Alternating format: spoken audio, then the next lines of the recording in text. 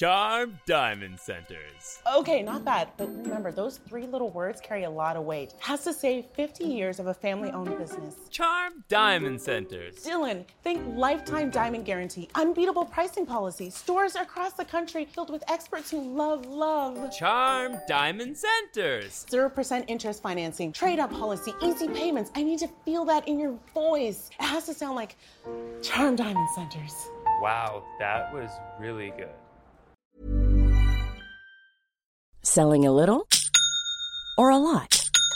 Shopify helps you do your thing however you cha-ching. Shopify is the global commerce platform that helps you sell at every stage of your business. From the launch your online shop stage to the first real-life store stage, all the way to the did we just hit a million orders stage.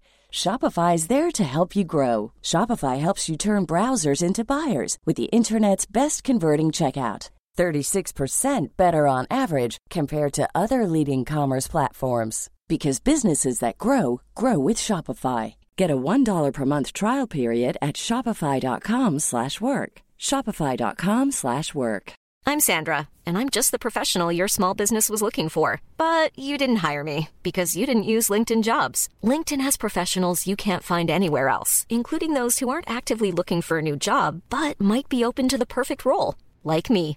In a given month, over 70% of LinkedIn users don't visit other leading job sites. So if you're not looking on LinkedIn, you'll miss out on great candidates like Sandra. Start hiring professionals like a professional. Post your free job on linkedin.com/spoken today. You're listening to Oilers Nation Radio, presented by the Nation Network. Subscribe for free on iTunes, Spotify, or wherever you get your podcasts from. Thank you very much, Lisa. Welcome to Oilers Nation Radio. I am your friendly neighborhood bag milk. To my left is Tyler Yaremchuk. To my immediate right is the good Nicholas. And on the far right is Rick. Today we are back, just as Cam would have intended. Of course, Coombe is no longer here with us. He is gallivanting Northern Ireland. Miss him every day. You know who is with us, Tyler? Who? Our friends at Sherwood Ford the Giant. Always with us in our hearts. They are fantastic people. They have fantastic vehicles. They have fantastic service. They have fantastic everything truck and car related. Go ahead and follow them on Twitter at Sherwood Ford and on Instagram at Sherwood Ford_the Giant. I encourage you to do so. They have a bunch of charitable initiatives always running. Get involved with them. They're very good people. This is off topic, but I think I need a new car, so I might head to Sherwood Ford. Have to. I gotta. Have to. Go see them. They'll help you. Maybe even get to pet Gus. Do you know about Gus? No. Gus is the ambassador of smiles. Oh, the dog. Yeah. Yeah, okay. Maybe I will get to see Gus. You should. Actually, you know what? If you do buy a car from Sherwood Ford, demand that you see Gus. That I get Gus. That'll be a tough one. Gus would have to be in the test drive. Oh, absolutely. Like, I'm not taking this thing off the lot until Gus is like front seat. Let's go. And no one else with you. Just you and Gus. Oh, yeah. And maybe the car never comes back. That'd be a good looking pairing, though, if I'm being honest. Tyler and Gus cruising. I think it's great. All right. Absolutely great. You know what else is great? Watching the Edmonton Oilers win hockey games. Even though it's only the preseason, I still get excited when they beat the Jets. I also got excited that Jason Gregor took our airport joke and went full throttle yesterday. What joke? It's not a joke. Well, everyone knows there's no airport in Winnipeg. It's true. Unfortunately, you can fly into Brandon, bus it. Well, yeah, that's what we learned yesterday. Rick, you were telling me that Strudwick said in his time in Edmonton and in the NHL in general that Brandon and they would fly into Brandon. We, Rick, almost ended up in Brandon after wandering through the streets of Winnipeg one night. Yeah, well... We took a left, should have taken a right. Well, we allowed somebody to navigate that we should not have. Yeah, we ended up at the Stabby 7-Eleven. It happens. Worst pizza in the world. Worst pizza in the world. Stabby 7-Eleven? Dude, you had to ring a doorbell for them to let you in. Yeah, and they looked at us through the door. He's like, all right. And then he kind of like, when we got in there, he gave us a look of, what are you even doing here? Yeah, that's weird. And then I had the worst pizza of all time. I didn't think it was going to happen, but it was so bad I made everybody try it. It was terrifying. I made everybody try it. It was the worst. 7-Eleven is on Skip the Dishes. I think you have to ask yourself where you are. This is before that. I'm just saying, you got to ask yourself where you are in life if you're ordering 7-Eleven pizza. Where you are in life is probably on your couch enjoying your evening. And you don't want to leave. They're great. Like Tyler said last year, can you get them to go there and do like a little mixer in the Slurpee section? Yeah, like if I'm like, I want a Slurpee, but they have cherry Pepsi and regular Pepsi. I want half cherry, half regular, and then like a little bit of 7-Up on top. You put that in the notes, no problem. That guy's doing it for you.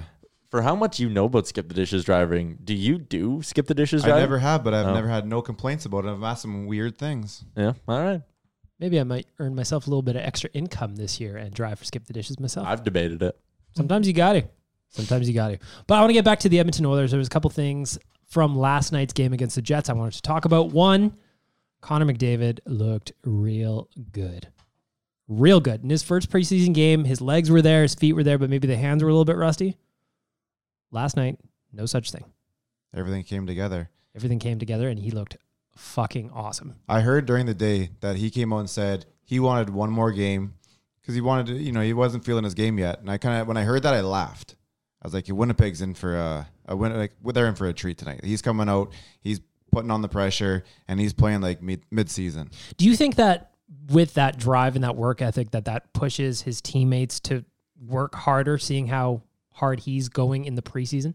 I definitely, like, when people were talking about, like, oh, is he a good enough leader for this team? Is he capable of doing all that? Blah, blah, blah. I think he's just the ultimate lead by example kind of guy. Obviously, we're not in the room, but I don't think there's too many times during the year where he'll stand up and give the rah-rah speech. But I think just being around him, seeing how hard he works in practice and all that stuff and how hard he works off the ice, I think that in itself is a leadership quality that maybe gets overlooked sometimes when we talk about McDavid. I mean, me and you talked to Eric Greiba the other day, and not to spoil too much of it because it'll be dropping on Nation Real Life next Tuesday, but he kind of even said, like, in practice and stuff, it seemed like McDavid was almost going easy on everyone. Yeah, to paraphrase, he was like, he kind of slows it down to make sure that we don't all look dumb.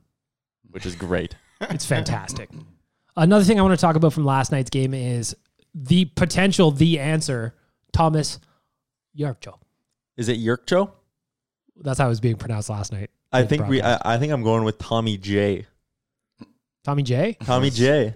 Yeah. What about Tommy G? Lieutenant you don't want to Eric get Tommy you J. don't want to get confused though. Tommy J? Or Tommy G. Or you just go Handsome Tom. Well, it's Handsome Tom, yeah. Yeah, that's Although you could call Thomas Jurco. You could call him Handsome Tom, maybe. No, he can't. He doesn't have the locks. Tommy G looking good. But yeah, they're going with the Jurco. He's looking really good, but the past few years of watching Oilers preseason hockey has like completely jaded me. I don't care. Like, to me, it's like, let's see if he can do it in the regular season. We saw Ratty light the world on fire last year in the preseason. He scored like 5 points in one game. Like, I don't know. It's impressive and it's a good sign because you'd rather have everyone play well than everyone play bad. But at the same time, I'm taking this all with a massive grain of salt this year. But you gotta think, Nick, that Thomas Jurco has a spot on the roster, right? It seems that way. He's playing tonight with McDavid. Well, that's how it was tomorrow night. That's how it is in the morning skates. Yes. And Tibbet did just say that they'll decide if McDavid's playing at a later time. I think Tyler makes a good point, though. Preseason is always grain of salt. It's so hard to really know what's going on, how these guys are going to actually play when the real hockey starts. But the way he's played so far, it does look like he has a spot somewhere. He has that speed. He showed a good amount of skill, especially was it that second goal? Yep. Where he kind of dragged it across and put it far side. So right now, it's nothing but optimism, and he definitely is showing some. Rick, where do you think Thomas Jurco fits in the roster? I'm going to start him off on line 1 with Connor and Leon. Got some wheels. He fit in pretty well there last night. And, I'll jump on board with you guys here. It's only preseason. Let's not get our hopes up too much because we've had our hearts broken before. But he looked good last night. He can keep up. He's got hands. And the thing that I like the most is he wants to shoot the damn puck every time. They said more than once, every time he gets the puck, he's looking to put it on the net. My question is, though, he's a left shot, is he not? Mm-hmm. So then he plays the right side, or Draisaitl moves to the right side? Draisaitl will play the right side. No. You put Jurco on the right side. I would put Draisaitl on the right side so that because he's just as good on the backhand as he is on the forehand. Yeah, but it's going to be easier to take a shot on your off wing than it is on your wing. I guess you do have a couple of passers there. Yeah, put the shooter on his off wing. I think Draisaitl's the shooter. Well, I mean, obviously, he definitely proved himself last shot. year that he can do it. But if you're going to bring in a guy like Jurco who's going to come in there and just be just 100% a shooter, then yeah, you let Leon and Connor do their thing. But you tell Jurco to go up and down the right side, and when you get an opportunity, one of the two will find you, and you put it in. If not, then they're going to be able to go short side on the goaltender because he's going to start cheating over the other side. Do you think that Thomas Jurco has replaced? They asked the player how to say it. Do you think he replaced Zach Kassian on that first line trio, or does Cass still get the start? I think he certainly can. Maybe not right off the hop, but the reason I say that is because I am a little bit intrigued by the possibility of a Kassian. I'm intrigued by the possibility of a Kassian, Nugent Hopkins, Neal line. I think Kassian could bring some speed to that line, which they desperately need. Like Sam Gagner simply couldn't keep up with Ryan Nugent Hopkins. James Neal barely keeps up with Ryan Nugent Hopkins. So I think having Kassian there as a bit of a burner could work. And I mean, like you said, Rick, when McDavid and Draisaitl are doing their own thing, you almost don't need another burner on that line. Jurko can just kind of be in the picture. He doesn't have to be right there involved in the action type of thing. So the reason I think Jurko could get a look there, or Jurkcho, is because I think Kassian might be a decent fit on that second line. I mean, he didn't play any NHL hockey last year. Jurkcho, I'm talking about, right? He played all in the two teams in the AHL, and before that, he played 29 games for the Blackhawks. So, again, we're getting excited, of course, but is it not going to take a little bit of time to get back into that NHL playing shape, I guess, is the question? When you're skating third to Connor and Leon, though, you have a little more time to get adapted, and you're gonna have a little more room for error in there. I think you have less, don't you? No, you have more because they make more space for you. So if you're not necessarily right on top of things, they'll still find you. So they can make up for some. The reason I bring this up is because of the Kassian thing. Why is Kassian losing his job where he's proven he can play on that top line for an extended period of time for a guy who's played 25 NHL games in 2 seasons? It's a fair point. Because Kassian might still be able to help you on the second line. I don't even really view it as Kassian losing his job. It's just it is though. Kassian might be better utilized at another spot if Jurko is going to score you. Jurkcho is going to score you. Let's look at the first 10 games as a sample size. If Kassian's going to score you 3 goals on the first line, or Jurkcho's going to score you 3 goals on the first line, at the end of the day, you don't really care. If on the second line, Kassian clicks with Nugent Hopkins and Neal and makes that second line a lot more productive in a way that Jurkcho couldn't, then I don't know how to say it. It is. I know. But if Kassian can go down to that second line and make it more effective than Tommy J could, then to me, you're a better team because of that. You're just bailing on it. I bail. I'm not Tommy J. No, I agree. Put Tommy J right there, and you allow Kassian to take a step down. If he's a real first line player, he's going to look really good on your second line. And it's only going to help things out. If you're able to spread your talent out a little more evenly like that, your team is going to be all around better. So Chiasson is a third, fourth liner at this point now. Arguably where he should be. Okay, but we're only talking about as of October 2, right? Like you haven't played any games yet. So yeah, of course they can start to filter themselves up and down and throughout the season. But for October 2, for Wednesday, for opening night, I have Jurkcho 1. And yeah, Kassian can be 2. And you know what? Honestly, after that, whether it be Archibald and Chiasson or Chiasson and Archibald, it is what it is. All that matters to me is Patrick Russell and Colby Cave are on that number 1 penalty kill unit. And then you're a big Colby Cave and Patrick Russell guy. Absolutely. The Danish Russell. Tyler just gave me a look like. Well, they told me the other day that you were really big on Colby Cave. Man, the guys. I thought they were kidding. No, I told you, man. I wasn't lying to you. The one thing we talk about all the time is losing guys like we're going to talk about Letestu later. Losing role player guys like a Hendricks. These are the type of guys the Oilers need. Colby Cave, neither Letestu nor Hendricks. I'm just saying they're the role player guys. They play in your top penalty kill. They give you stability in the bottom 6. Him and the Danish Russell are what we need. Okay. A lot of people really hate Colby Cave. I'm not there. I actually really like what Colby Cave can bring to a lineup. Sure. But Nick, I think you might be overvaluing Colby fucking Cave. Just like Colby Cave. I'm valuing what he brings to the team. Was he not on the PK last year? And it was bad. But like Riley Shea, like Gaetan Haas, Colby Cave, they're the same damn thing. Your fourth line center is your fourth line center. Oh, okay. And if you're gonna, where are you getting? I don't know about that.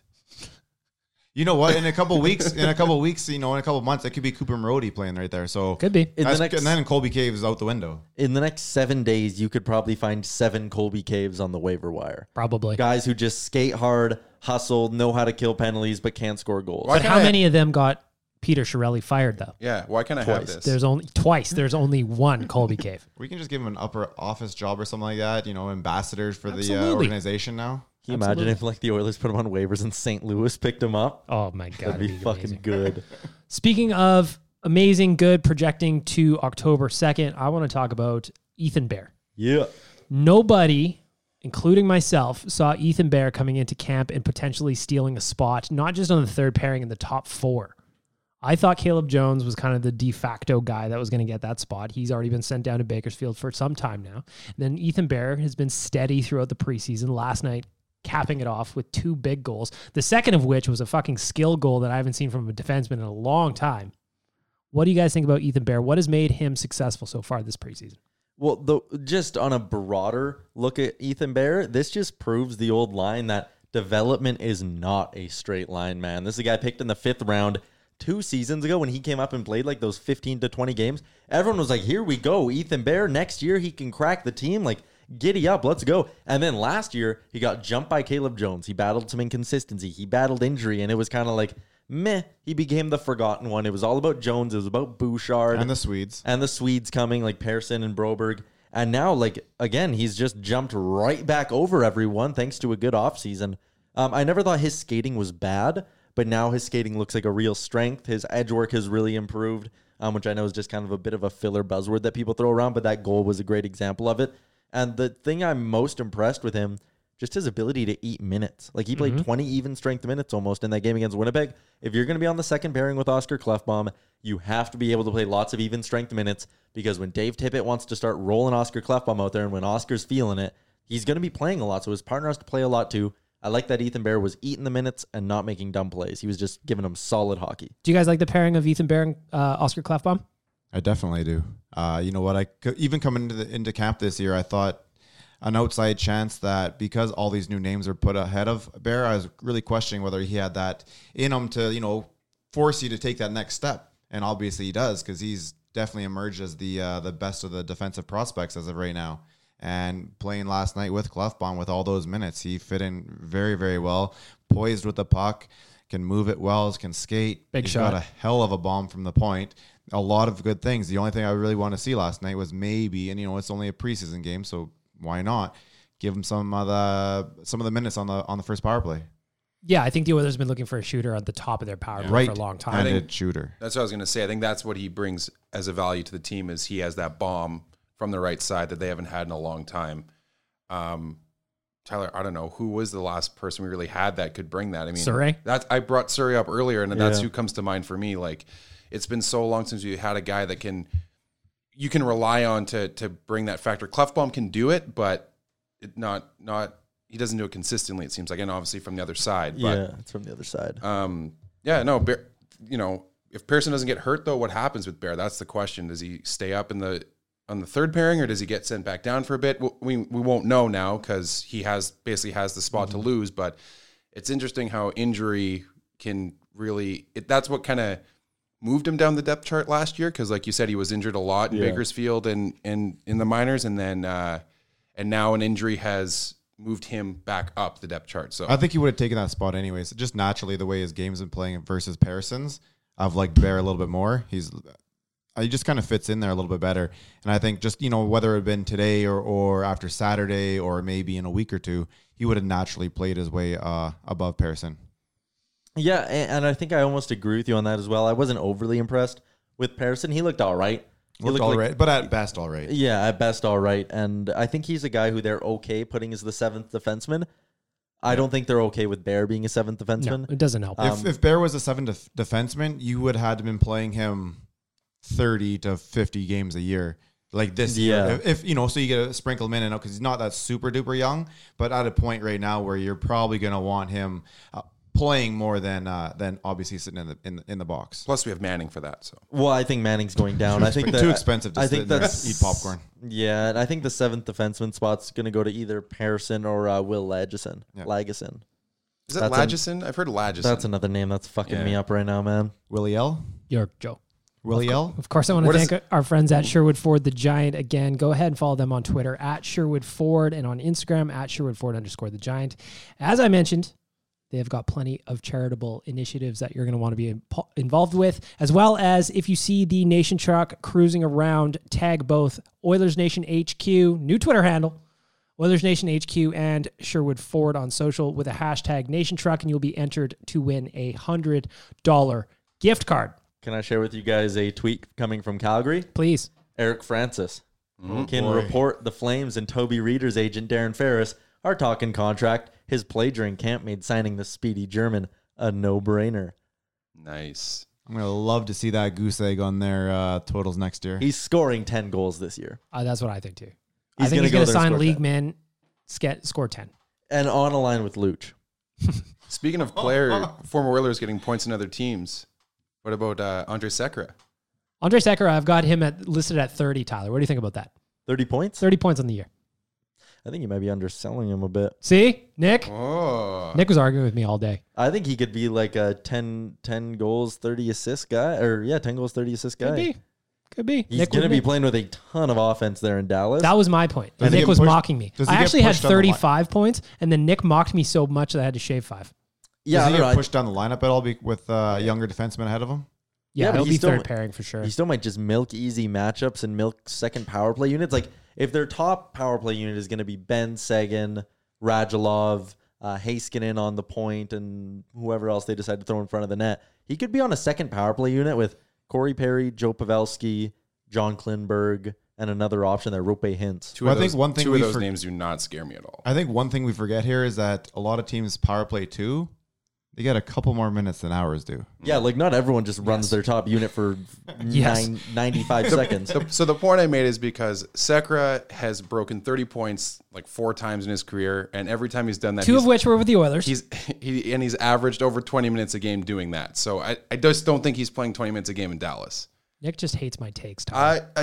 And also Sekera's knee's got to hold up for 82 games. Yeah, like this is all obviously the big caveat is he going to be able to stay healthy? But I think they're going to have a night. I think they're going to be surprised with how effective Sekera can be. I've already heard some positive reports coming out of there. The big thing is just staying healthy. Tons of good news coming out of there. If you're listening to this right now and we set the over-under at 29.5, hit me up at ON Radio Podcast or at JSBN Bag Milk and tell me if I am correct or if Nick is dumb like I suspect that he is. I'm taking the over. See?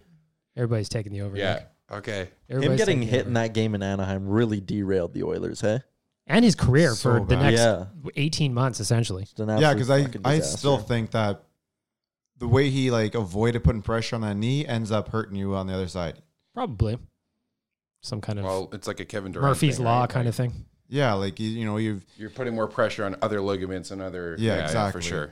That just gives me flashbacks to that GIF that came out when he snapped his whatever that was. you can see it you can see it moving Yeah. like the sock. It was I've seen those on the NFL too. Oh man, It's bad. I can watch a lot of injuries, but those ones get me the most because I think that's got to be the Gnarly. most. There was the guy 5, maybe longer ago in the NCAA tournament when he broke his When his femur, leg snapped and it right just on went the- sideways. Oh, Yeah, Enough. enough. Line. Yeah. Enough.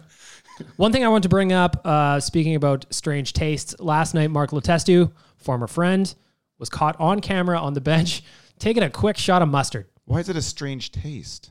Like it's something new, right? So they're supposed to. I love mustard. That was what I was I going to say. don't. I could do that, no problem. I'm a big mustard guy. Oh yeah, no, I could no problem do that. I have never seen somebody just take a quick shot of mustard. I go No, only mustard on my hot dogs. I'm starting to walk around with mustard in my pocket from now on. I don't want to cramp up. So is this anymore. supposed to be like a? There's got to be some sort of electrolytes. That's what I was in going it to say. or some shit. Electrolytes, yeah. We have since learned, friend of the network, Reed Wilkins, reporting that taking a shot of mustard is actually supposed to help with cramping. Ah, There's lots of things though. But that not can in help the with not in cramping. the electrolyte way though. Like Oh, really? I saw something else. It's like anything that has a very strong flavor because it's like when you're cramping, it's supposed to be like nerve issues or something like that. I just gotta liked try and find the that article. this is an NHL team we're talking about. And I mean, I understand that this is Winnipeg. They have very high curbs. Their cabs only allow 4 people in them at most. No airport. A No lot more airport. walking. A lot more cramping. They're gonna know. They do have Mitzi's, though, which made some of the best chicken fingies that I've ever had. The honey mustard there was fantastic. mustard again. There you go. See, we're talking about the mustard again. However, I find it funny that an NHL team would have little packets of mustard for a situation like this and not some kind of something else. Do you know what I mean? Like a BioSteel they gel ran- that he rubs on himself or something. Well, this was like their owner who said it or something like that. So this is like Jerry Jones of the the Jets coming out and saying, "Hey guys," he start doing that, and he reaches into his pocket and filters around the unwrap Werther's Originals and throws a couple mustard packets. Hey, try this. Chara drinks Coke on the Charles drink on Coke. on the bench. Miles Wood drinks pickle juice. That's I think an Bit electrolyte more thing. common, yeah. I've heard of that when you're hungover. Yeah. Or chasing some delicious Jameson if you want want to. I Sure. can't do that, man. I can't do pickles. I can't do pickle juice. I can't do mustard. Fuck all that. Mustard's good. I agree with you. The pickle juice there. I know a lot of friends who they like to chase their Jack Daniels or JMO with pickle juice, and I think that's just disgusting. No, pickleback. Horrible. I like pickles, and I would never drink pickle juice. You guys are all animals out there. You got to pull your lives together. Fuck's sakes. Get a Gatorade or something. Jesus. What were we talking about? Oh, yeah, Mark Letestu. So... And the Jets. I love that Mark Letestu taking a shot of mustard turned into like an instant meme. It That was, thing was up everywhere there in last minutes. night. In minutes, it was Everywhere. all over the world. Yeah. I loved it. And I also love that he got a point last night, so I got to use our cheering video from when we were in Winnipeg. That video always makes me smile. Mark Letestu, because friend of the nation, Mandees, with his ridiculous ponytail and handlebar mustache. Looking like Minshew back then. Gardner Minshew. He has a picture that is identical to Mandy's. Of course, that was when the nation took over the Heritage Classic a couple of years ago. That was a long bus ride. Hell of a time. Long bus ride. I had a thought last night, and I tweeted about it, and I wanted to get your guys' take. Wouldn't it be fun to know who is Ken Holland's most hated Chiarelli era player? I know Rick's answer. Like somebody he looks at when he's like, for fuck's sakes. Rick's going to say Chris Russell. I wish. Who do you got, Rick? It has to be Luch. Luch is gone. Well, he gone now. Yeah. Right? So Like, it and can't it's be going to him. be like, it's got to be like a business worst or a personal worst. Because the business worst is Luch and he's gone. He's gone. Well, he can't get rid of Koskinen, which gets my vote. Well, he just hasn't really tried yet. He had to get rid of the worst albatross first.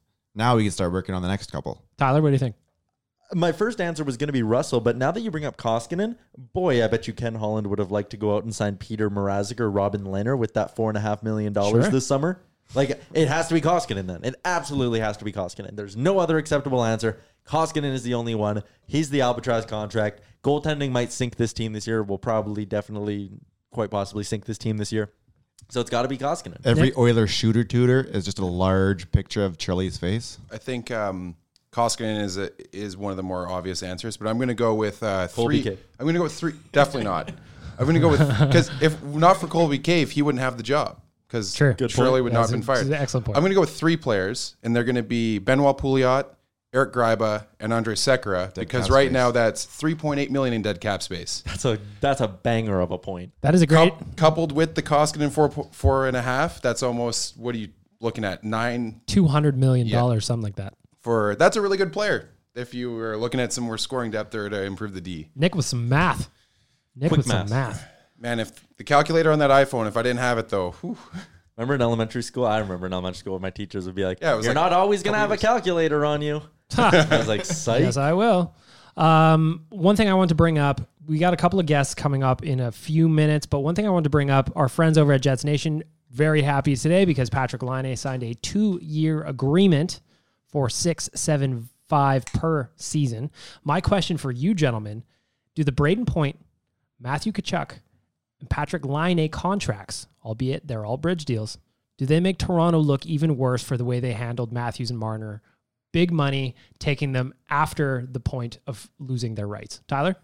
The Marner deal is bad. It's about $1.5 million overpay. It doesn't make Toronto look like... These deals don't make Toronto look any worse because Toronto bought years, and there's a difference there, right? But Marner's only 3, right? Marner's 5.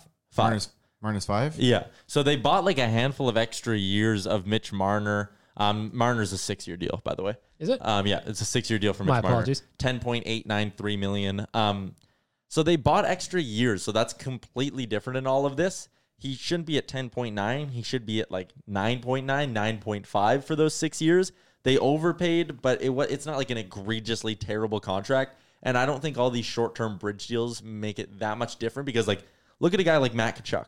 That final year of his deal, he's going to get a qualifying offer north of $9 million. Mm-hmm. So now, the 4th year of the contract, Tkachuk's already making $9 million. If they go with a long-term deal with Tkachuk after that, it's probably going to be north of $11 million, you'd have to think. So I think they're pushing the money further down the road, whereas Toronto took the option of let's buy the years and get the cost certainty. So I don't think it's like egregiously terrible. I do think Marner's about $1 million to $1.5 million overpaid, but these bridge deals don't really change my opinion on it. Nick?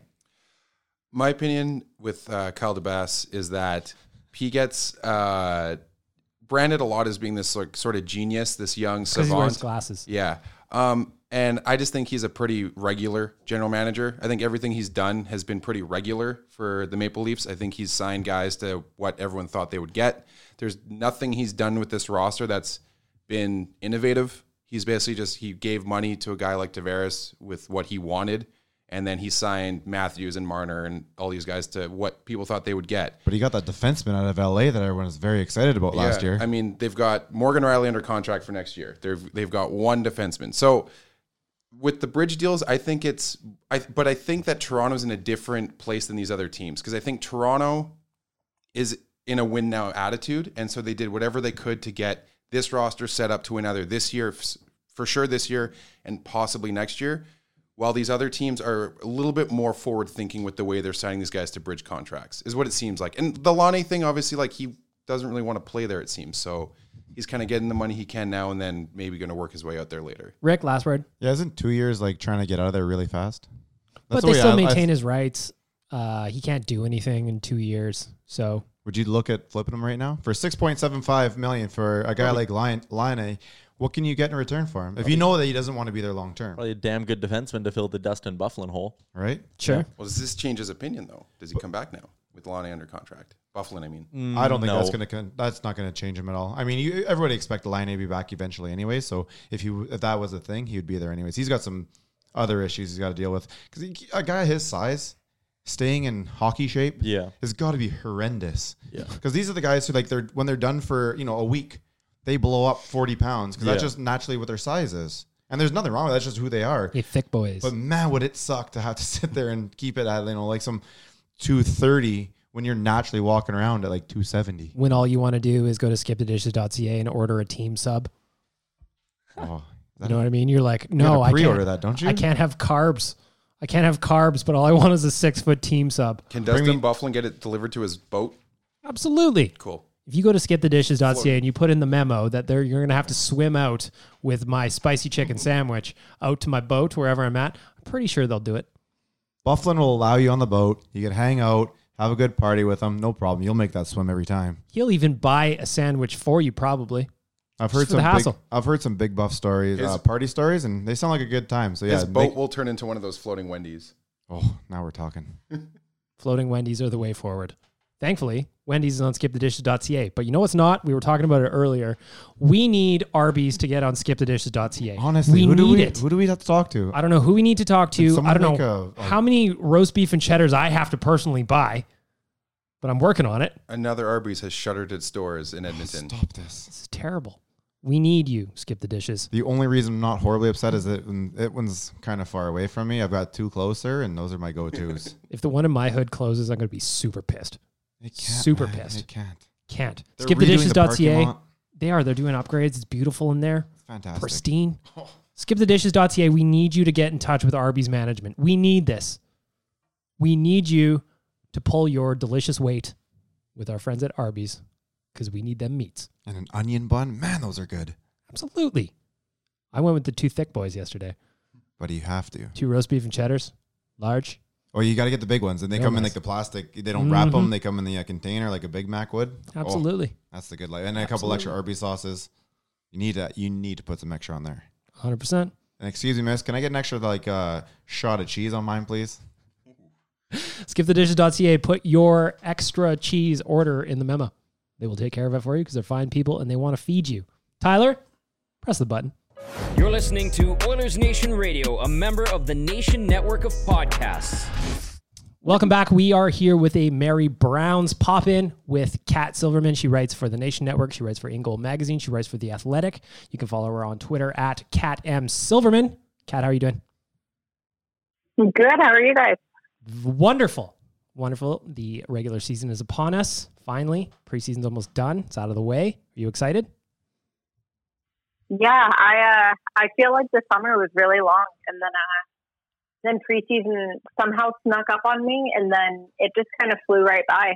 It's kind of surprised that we're a week away from the regular season, a couple days away. Absolutely. Big times. Kat, we wanted to ask you about the Arizona Coyotes and what to expect from them this year. Obviously, they made a big trade this summer, acquiring Phil Kessel. They also got Carl Soderberg. What are you expecting from the Arizona Coyotes in 2019-2020? You know, if you guys had asked me this 3 days ago, I would have said the playoffs. I think that they finally have what they need. They've looked like a balanced team for the last probably year and a half, with the exclusion of scoring. You know, they've finally shaped up their blue line. They have one of the stronger blue lines in the league. Finally had good goaltending from both a starter and a tandem. You know, they had Antti Raanta, Darcy Kemper, two quality NHL caliber names that are both right around that 30-year-old mark. So they're not too old. They're not too inexperienced. And they had good center depth. They had good depth forwards, good two-way forwards, and they just didn't have a consistent scorer. And so they brought in Phil Kessel, and that seems to really sort of at least bring in one player that you feel fairly confident is going to be able to hit that 70-point margin, give or take. And if Clayton Keller is able to bounce back, you know, he had, I believe, 65 points his rookie season. So that's, you know, you have two guys who can do a good job of finding the back of the net. And then yesterday we found out that Antti Raanta is day-to-day with yet another lower body injury. So I don't know if that's my answer anymore. It's almost becoming like a broken record. We haven't seen Antti Raanta healthy consistently during regular season action since, I believe, late October of 2018. And I don't know how much longer the team really is gonna wait around to see if he can be consistently healthy, you know. So right now they have Darcy Kemper at the very least, who can do a good job for them, but we thought they were going to have a really good workload management system in place by having both of them, which I think is one of the keys to being a playoff team. And as of right now, we don't know if it's truly day-to-day or if it's a longer-term injury that they're just waiting to evaluate in the days leading up to the start of the season. But it's not what we wanted to hear. So I think right now I'll call them a maybe moving forward. I think they all of a sudden have a giant question mark.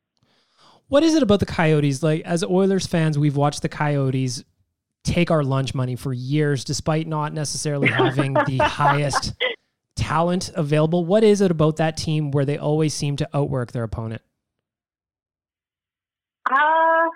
You know, I think this is something that Oilers fans will appreciate hearing. I think that Dave Tippett had a lot to do with it. He, almost to the point where at the end it became a bit of a detriment. He was a little too blue collar to really get the young guys to take a step forward, but he's fantastic at getting those depth guys who maybe a more talent driven coach would have said, you know, you're not showing me the hands, you're not showing me the speed. I'm only going to play you for 5 minutes a night. He would say, okay, you're showing me the face-off wins. That's at the very least giving us puck possession to start. And he was good at, you know,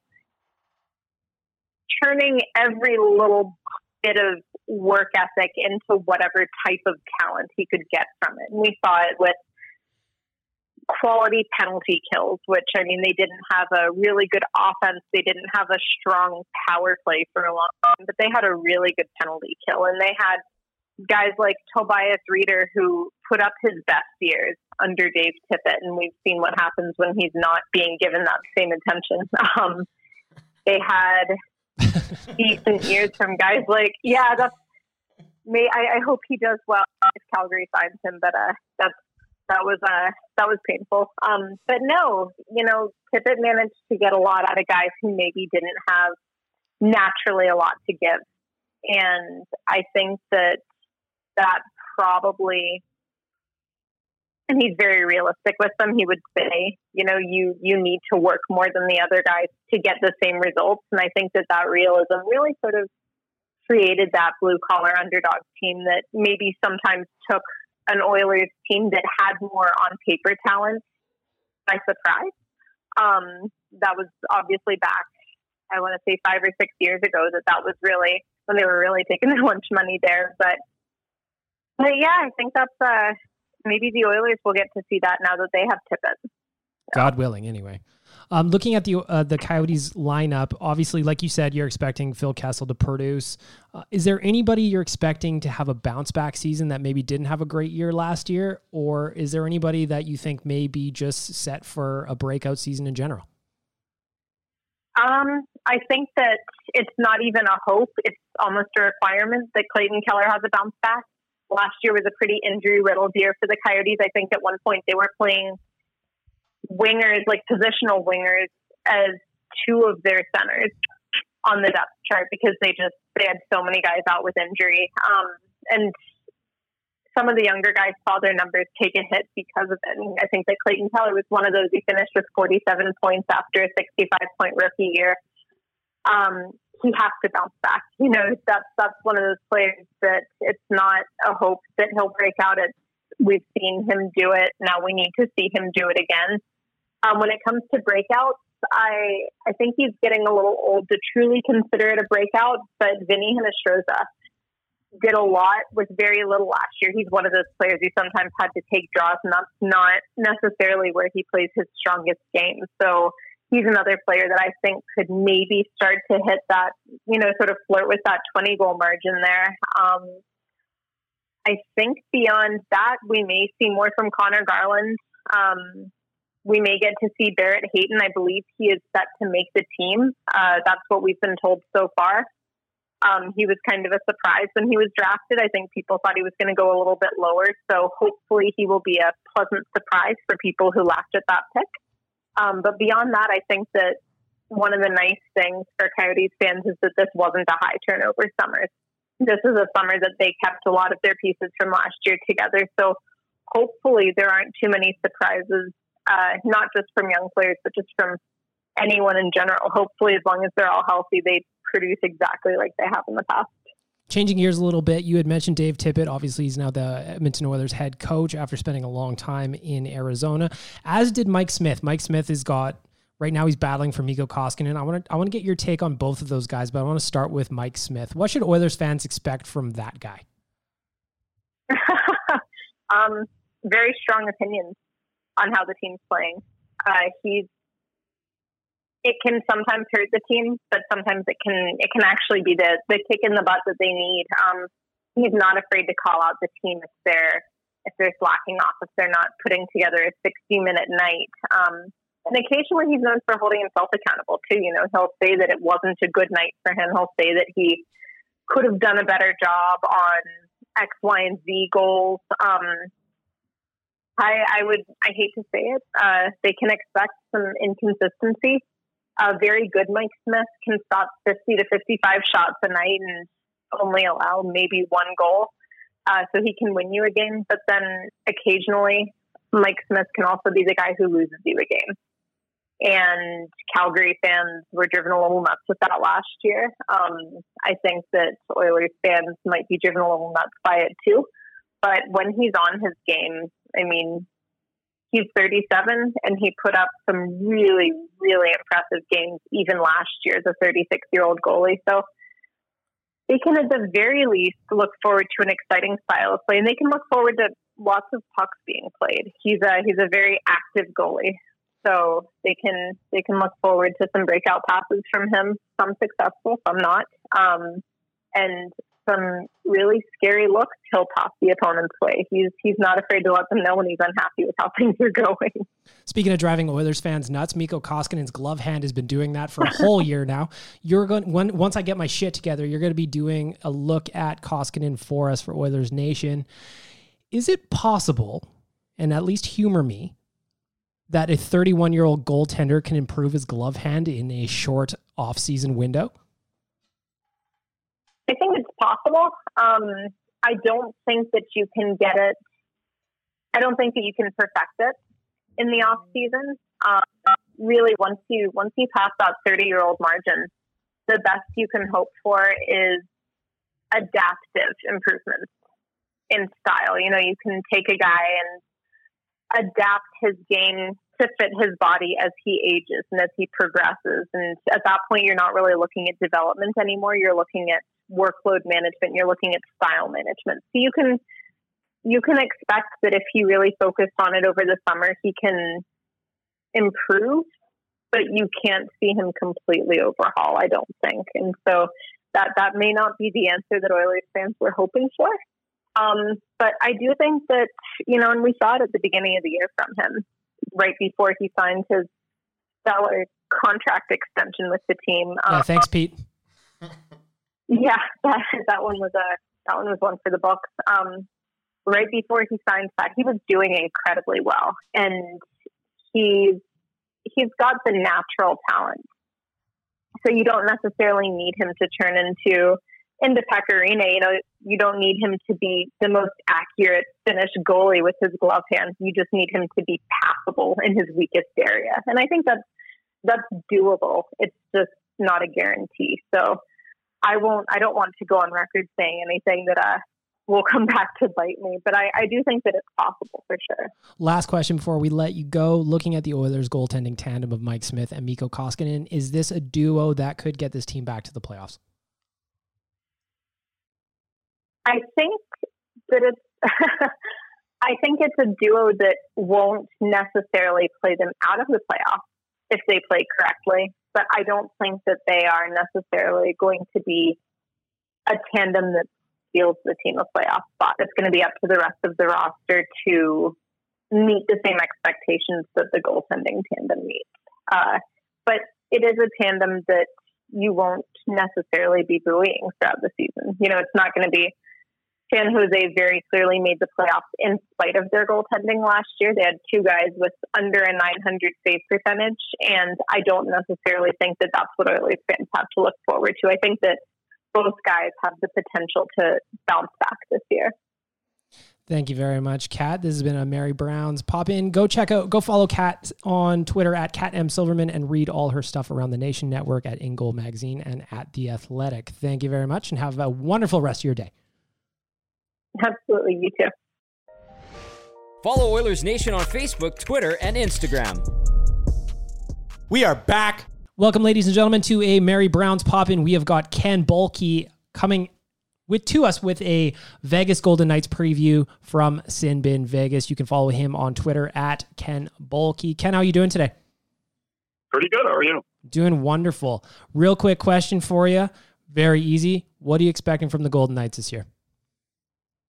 Stanley Cup, right? Always. Should I be expecting something else?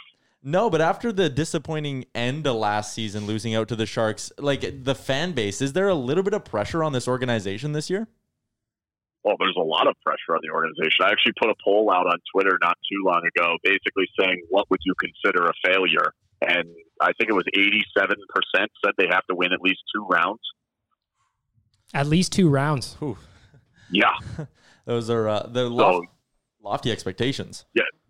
Do you think that's pressure if I've ever heard of it? Yeah. Do you think that the moves that have happened so far this offseason or guys bouncing back like maybe a Max Pacioretty type are going to help them get there? Or do you think that's lofty expectations?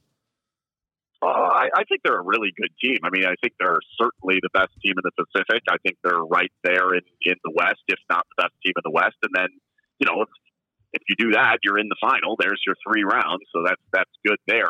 They didn't do a lot in the offseason that was positive. All they did was ship guys out. Colin Miller was gone, Erik Haula, Nikita Gusev. The plan was to bring a couple of rookies up and see what happens there. And I'm not even sure that's going to happen. Cody Glass doesn't look like he's going to make the roster. Nick Hague seems to be the defenseman that's probably got the best shot, and I don't know how much he's going to play. So I think they're basically the same team they were a year ago, but that team was pretty darn good. And if it wasn't some garbage, they would have won the first round and probably the second round too. Looking at that offseason, what letter grade would you give the duo of Kelly McCrimmon and George McPhee? Because like you said, there weren't a lot of positives. It was all just kind of about staying under the cap and making sure that you could keep all of the key pieces, right? I mean, I guess it depends kind of how you want to look at it. Because if you look at understanding that they were above the cap and that you wanted to make sure you keep a good team and then, they were able to cash in on the assets, I think there's a positive in the fact that they went from over the cap to getting rid of a number of different pieces and getting something back. They got Nicholas Waugh, they got a couple 2nd-round picks, they got a 5th-round pick, they got Garrett Sparks to get rid of the other ridiculous contract. But to me, when when you have a team that's capable of winning and you have a team that's certainly good enough to make a cup run, you've got to find a way to keep one of Nikita Gusev or Erik Haula. And by not doing that, I find the offseason to be pretty darn close to a failure. Like, I don't know that I would go completely an F, but you've got a cup-winning team. You were above the cap, and there were options to get rid of. They could have gone down a different road. Nick Holden's still on the roster. Ryan Reeves is still on the roster. Cody Eakin's still on the roster. There were options to go a different path, and they opted to not do it. And we're going to find out if that was the right path. To me, it was not. But we got 82 games in the playoffs to find out. Marc-Andre Fleury turns 35 in November of this year. How are you guys feeling about his health and just having him as your starter as he starts to get into, the tail end of what has been an incredible career? I think everybody's kind of on the same page. We're just like, he's a starter until he's not. And Father Time's eventually going to catch up to him. And when that day comes, I think there'll be a mass panic throughout the entire city, and that won't be great. But until that is the moment, I think everybody's got full trust that he's going to be perfectly fine. Everybody knows on the back of their mind that 35-year-old goalie, 36-year-old goalie, 37-year-old goalie, it happens to everybody eventually. I think everybody's kind of just got the fingers crossed, hoping it's not going to be this year, and you have to go into the season with that thought. I think they're in trouble if they don't have him, but I don't think they become a terrible team without him. I just don't know if they're a cup contender without him. Hey, Ken, this is Nick. I just have a quick question on the Marc-Andre Fleury thing. What is the biggest key for the Vegas Knights to go deep this year? Is it Fleury maintaining his stellar play? Is it Pacioretty having a rebound? Is it having a full season of Mark Stone? What is the biggest key in your mind to have them go those 2 rounds and even deeper? I would say for the most part, it's just health in general. Like, I don't necessarily think Pacioretty has to be better than he was a year ago. I don't think Stone has to be better than he was when he was with the Golden Knights. I just think they have to find a way to stay as healthy as possible when the games matter. Like, I don't think it's going to make a difference in the regular season. If they were to tell me they're going to lose somebody for 20, 30, 40 games, I wouldn't be all that concerned about it, Fleury included. But I do think when it comes to the playoff time, they're not a horribly deep team, especially when it comes to scoring. So if you take out one of the centers, if you take out a Pacioretty or a Stastny or a Stone or somebody like that, it can get dangerous for them because they're not horribly deep. So I guess my answer would be stay healthy or as healthy as physically possible. Obviously, they're not going to stay healthy, but go into the playoffs without missing more than one guy, and I think they'll be all right and have a pretty darn good shot. I wanted to end this, Ken, with a bit of a broader question on Vegas. Like, when they started out, there was naturally a lot of people north of the border that were doubting Vegas's ability to maybe support a hockey team because hockey fans had seen what's happened in Arizona and seen what's happened in Florida. And now, like, obviously you can't argue with the success. It's one of the best rinks in the entire NHL. And now what people say is, well, you just wait till the NFL goes there and then Vegas will lose all their fans. I think that's a bullshit take. Do you kind of agree with that? Like, has Vegas done a good enough job cementing that hardcore fan base that the NFL can come, the NBA will come, but they'll still be packing that building? Oh, yeah, they'll be fine. I mean, they kind of had the perfect storm in the first season where you have the tragedy 6 days before the season starts, and then you have a team that just doesn't lose for an entire season, goes all the way to the Stanley Cup final. And I think in many ways it might have actually not been the worst thing to kind of have it go down the way it went with losing in the final and then having a year where you think you're pretty darn good and having the NHL be the NHL on you. And now you have a fan base that's kind of sitting here thinking, well, when's our time coming? It's kind of ridiculous, but one of these, they're engaged, they become diehard fans and they don't want to see this team lose. So I think the NFL coming is going to make absolutely no difference. Like, I really don't. I don't think the Raiders are going to be a team of Vegas. I think they're going to be the Oakland Raiders or Los Angeles Raiders that happen to play in Vegas until they do something special, which, if you know anything about football, you know that ain't happening anytime soon. So I don't think it's going to be a big deal. Obviously, sponsorship money is going to get in the way. Obviously, news coverage is going to go down a little bit just based on the fact that the NFL is the NFL. But there's no question that Vegas' team will continue to be a Golden Knights, and that's not going to change no matter what the Raiders do.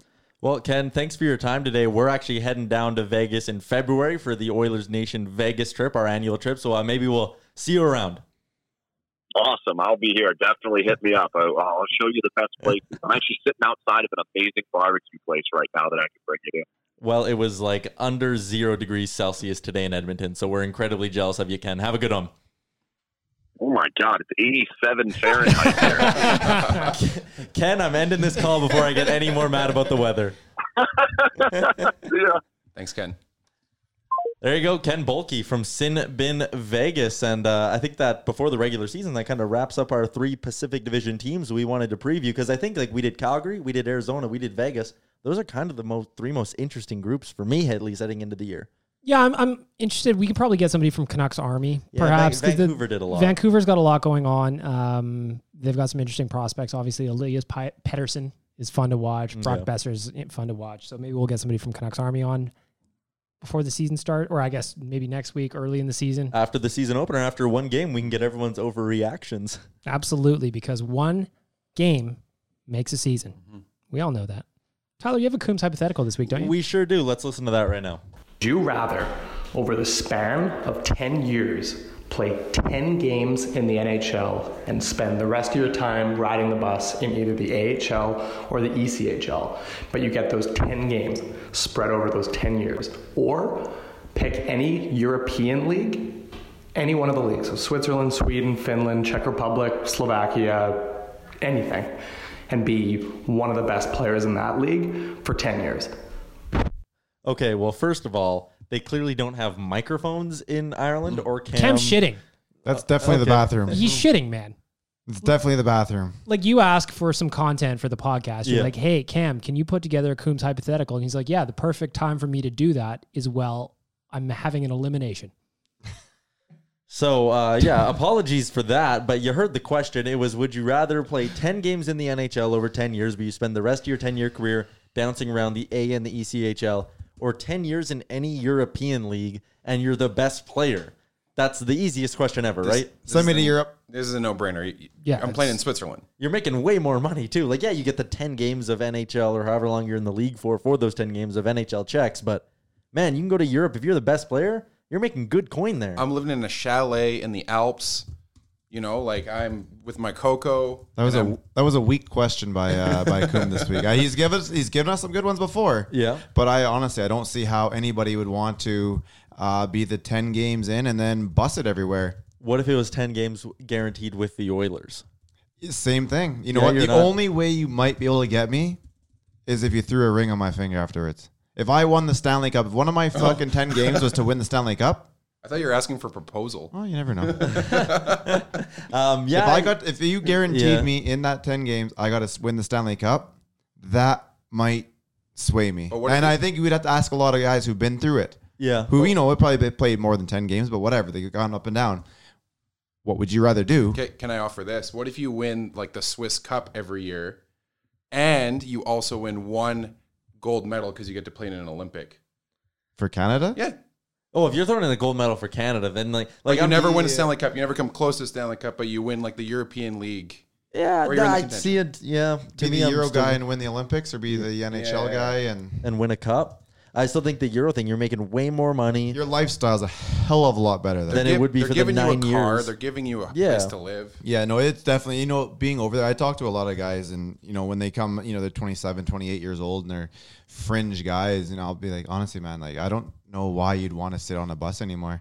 Like, it's not over, but, guys, it's kind of sort of over. You can go over to Europe and live a life of luxury. You've got another 13 years ahead of you if you want. Put your feet up, meet some people, eat some food, enjoy the life. Yeah. To me, Cam, this is a dumb question, man. It's easy. You go to Europe, you see some beautiful scenery, you meet some weirdos over there, you wear a scarf for a couple of months, have those little culotte pants that Jay always wears. You got to tuck your pants into your socks now. Yeah, you're having espressos all the time, and you got a Swiss Army knife when you get out of the airport. Cam, this is bad, man. Ireland softened you, bro. Yeah, Ireland softened them up. I feel like this is arguably the easiest Coombs hypothetical we've ever had. So, in other words, worst. Yeah, it's the worst. Worst. It's absolutely the worst. Cam, I'm disappointed in you. Not only are you shitting when you ask this terrible question, but the question was shit. It was. Oh, there you maybe go. that's how it all ties in. Yeah. Maybe that's how it all ties in. I'm disappointed. Like an upset parent even. Yeah. If I could send Cam to his room right now, I would. Without dinner. No dinner. He doesn't even get a look at an Arby's. Since Cam dropped the ball on the hypothetical, I want to hit you guys with a question before we leave. Okay. Since it's our last episode before the Oilers season starts, which is like fucking so awesome to think of, that a week from today we'll be able to sit down, record this podcast, and talk about a regular season game. It's unbelievable. But give me your one hottest, spiciest, boldest take. We've been doing lots of Mary Brown's Pop-Ins, which are brought to you by their new bite-sized morsels of 100% breast meat chicken coated in Mary's seasoning, served hot and crispy and so yummy. So give me a hot, crispy, yummy take on the Oilers season. Okay, I got one. The Oilers will finish with a top 10 penalty kill. Oh, that is good. Yeah, I like that. And I'll tell you why. This is to give a little hope for the fans. Colby Cave, man. No. The Phoenix Coyotes, the Arizona Coyotes, formerly the Phoenix Coyotes, finished their 08-09 season with a PK of 76.8%. It was 28th in the league. So last year, Wayne Gretzky coached them. They had a goal differential of minus 44. Their team Corsi was 45.4, 30th in the league, dead last. First year Tippett took over. He brought that PK up to 6th in the league, 84.5. Goal differential went up to plus 23, and their team Corsi went up to 7th overall, 52.09. Or 52.09, yeah. The Oilers last year finished with a 30th ranked penalty kill, goal differential of minus 42, and a team Corsi of 47.98. It's all building for us to get to that positive area. Okay. I kind of want to see the player at the end of the year and who the players were at the beginning, but I have nowhere near that type of research behind this one. But I'm going to say the Oilers make the playoffs, and I'll tell you this right now, Ethan Bear is going to play the majority of the year with Klefbom. Interesting. So more than 41 games with Oscar Klefbom. Yeah, as long as no injuries or anything. Okay. Yeah. Ethan Bear is going to be the second runner-up for the Calder Trophy. I didn't want to go that far, How's but that I was a thinking fucking about it. hot take? Yeah, that's a scorcher. Thank you. Ethan Bear, I'm with you, buddy. That's your whole that was your one? That's Ethan it. Bear coming second? No, he'll be the third runner-up. Oh, third runner-up. Yeah. Okay. Zach Kassian scores 30 goals. Oh, damn. Wow. He's going to spend last year, man, he scored like 10 down the stretch. You're taking him off the first line. You're putting your show up there. Chason was a healthy scratch in the opener last year. True. So Okay. giddy up. Okay. Kassian, he might not even start the year with him, but like 3 games into the year, it's going to be Kassian with McDavid, and they are just going to run scorched earth. Remember last time Kassian was in a contract year? He had a hell of a playoff run for us and scored some big goals. So He laid some massive hits. Yeah, and Zach Kassian knows how to crank it up when it's a contract year. I've actually heard that a little bit about him. That like he's the guy who maybe gets too comfortable when he has he's got the contract behind him. One-offs. Let's go. Yeah, this is the one, man. So I think Kassian scoring 30 is my scorching hot take. Man, that is spicy. Yeah. Mary Brown's, how's that for a tasty take? How do you like that, Mary Brown's? Delicious. I want to go ahead and thank our friends at Sherwood Ford the Giant, skipthedishes.ca, and of course, Mary Brown's for making all of this possible. And I want to thank my 3 good friends for spending an hour with me. And also to Kat Silverman and to Ken for jumping on and giving us a preview for a couple of Pacific Division teams. And eat a dick, Cam, because that was a horrible question. Absolutely. Cam, you Yeah, should that be was ashamed of horseshit. yourself. You now have no JMO and no Guinness till further notice. Opening night. None No for you. Jameson, no Guinness, Nothing. till puck drop. Just sadness. Just sadness and your pasty skin. That's right. I'm taking shots at you, Cam, because you'll never listen to this. That's all, everybody. Have a great weekend. Thanks for listening to Oilers Nation Radio, a member of the Nation Network of Podcasts. Make sure to follow us on all of our social media to stay up to date and never miss a podcast.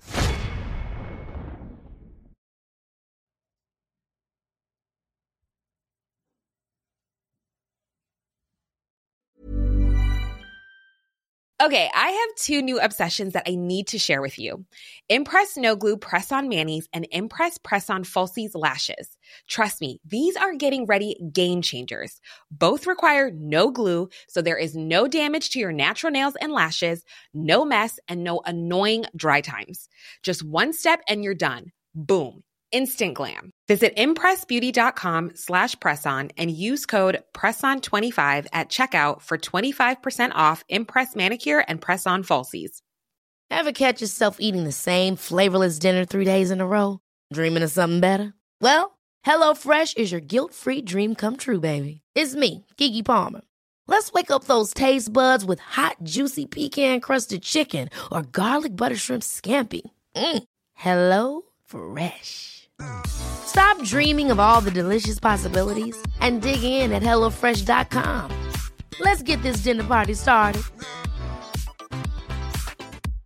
Hello, this is Danny Pellegrino, host of the Everything Iconic podcast, and I'm here to tell you all about Splash Refresher, because hydration is mandatory, but boring is not. Now, I love my water, but if I don't spice it up, I'm not going to finish what I took out of the fridge. That's why I love my Splash Refresher, which is flavorful, delicious, bright, hydrating, and 0 calories. The wild berry flavor is my fave. No, wait, is the pineapple mango flavor my fave? You know what? All 5 craveable Splash Refresher flavors are my fave because they're so delicious. So get hydrated and enjoy it with Splash Refresher. Imagine the softest sheets you've ever felt. Now imagine them getting even softer over time. That's what you'll feel with Boll & Branch's organic cotton sheets. In a recent customer survey, 96% replied that Boll & Branch sheets get softer with every wash. Start getting your best night's sleep in these sheets that get softer and softer for years to come. Try their sheets with a 30-night guarantee. Plus, get 15% off your first order at bollandbranch.com. Code BUTTERY. Exclusions apply. See site for details.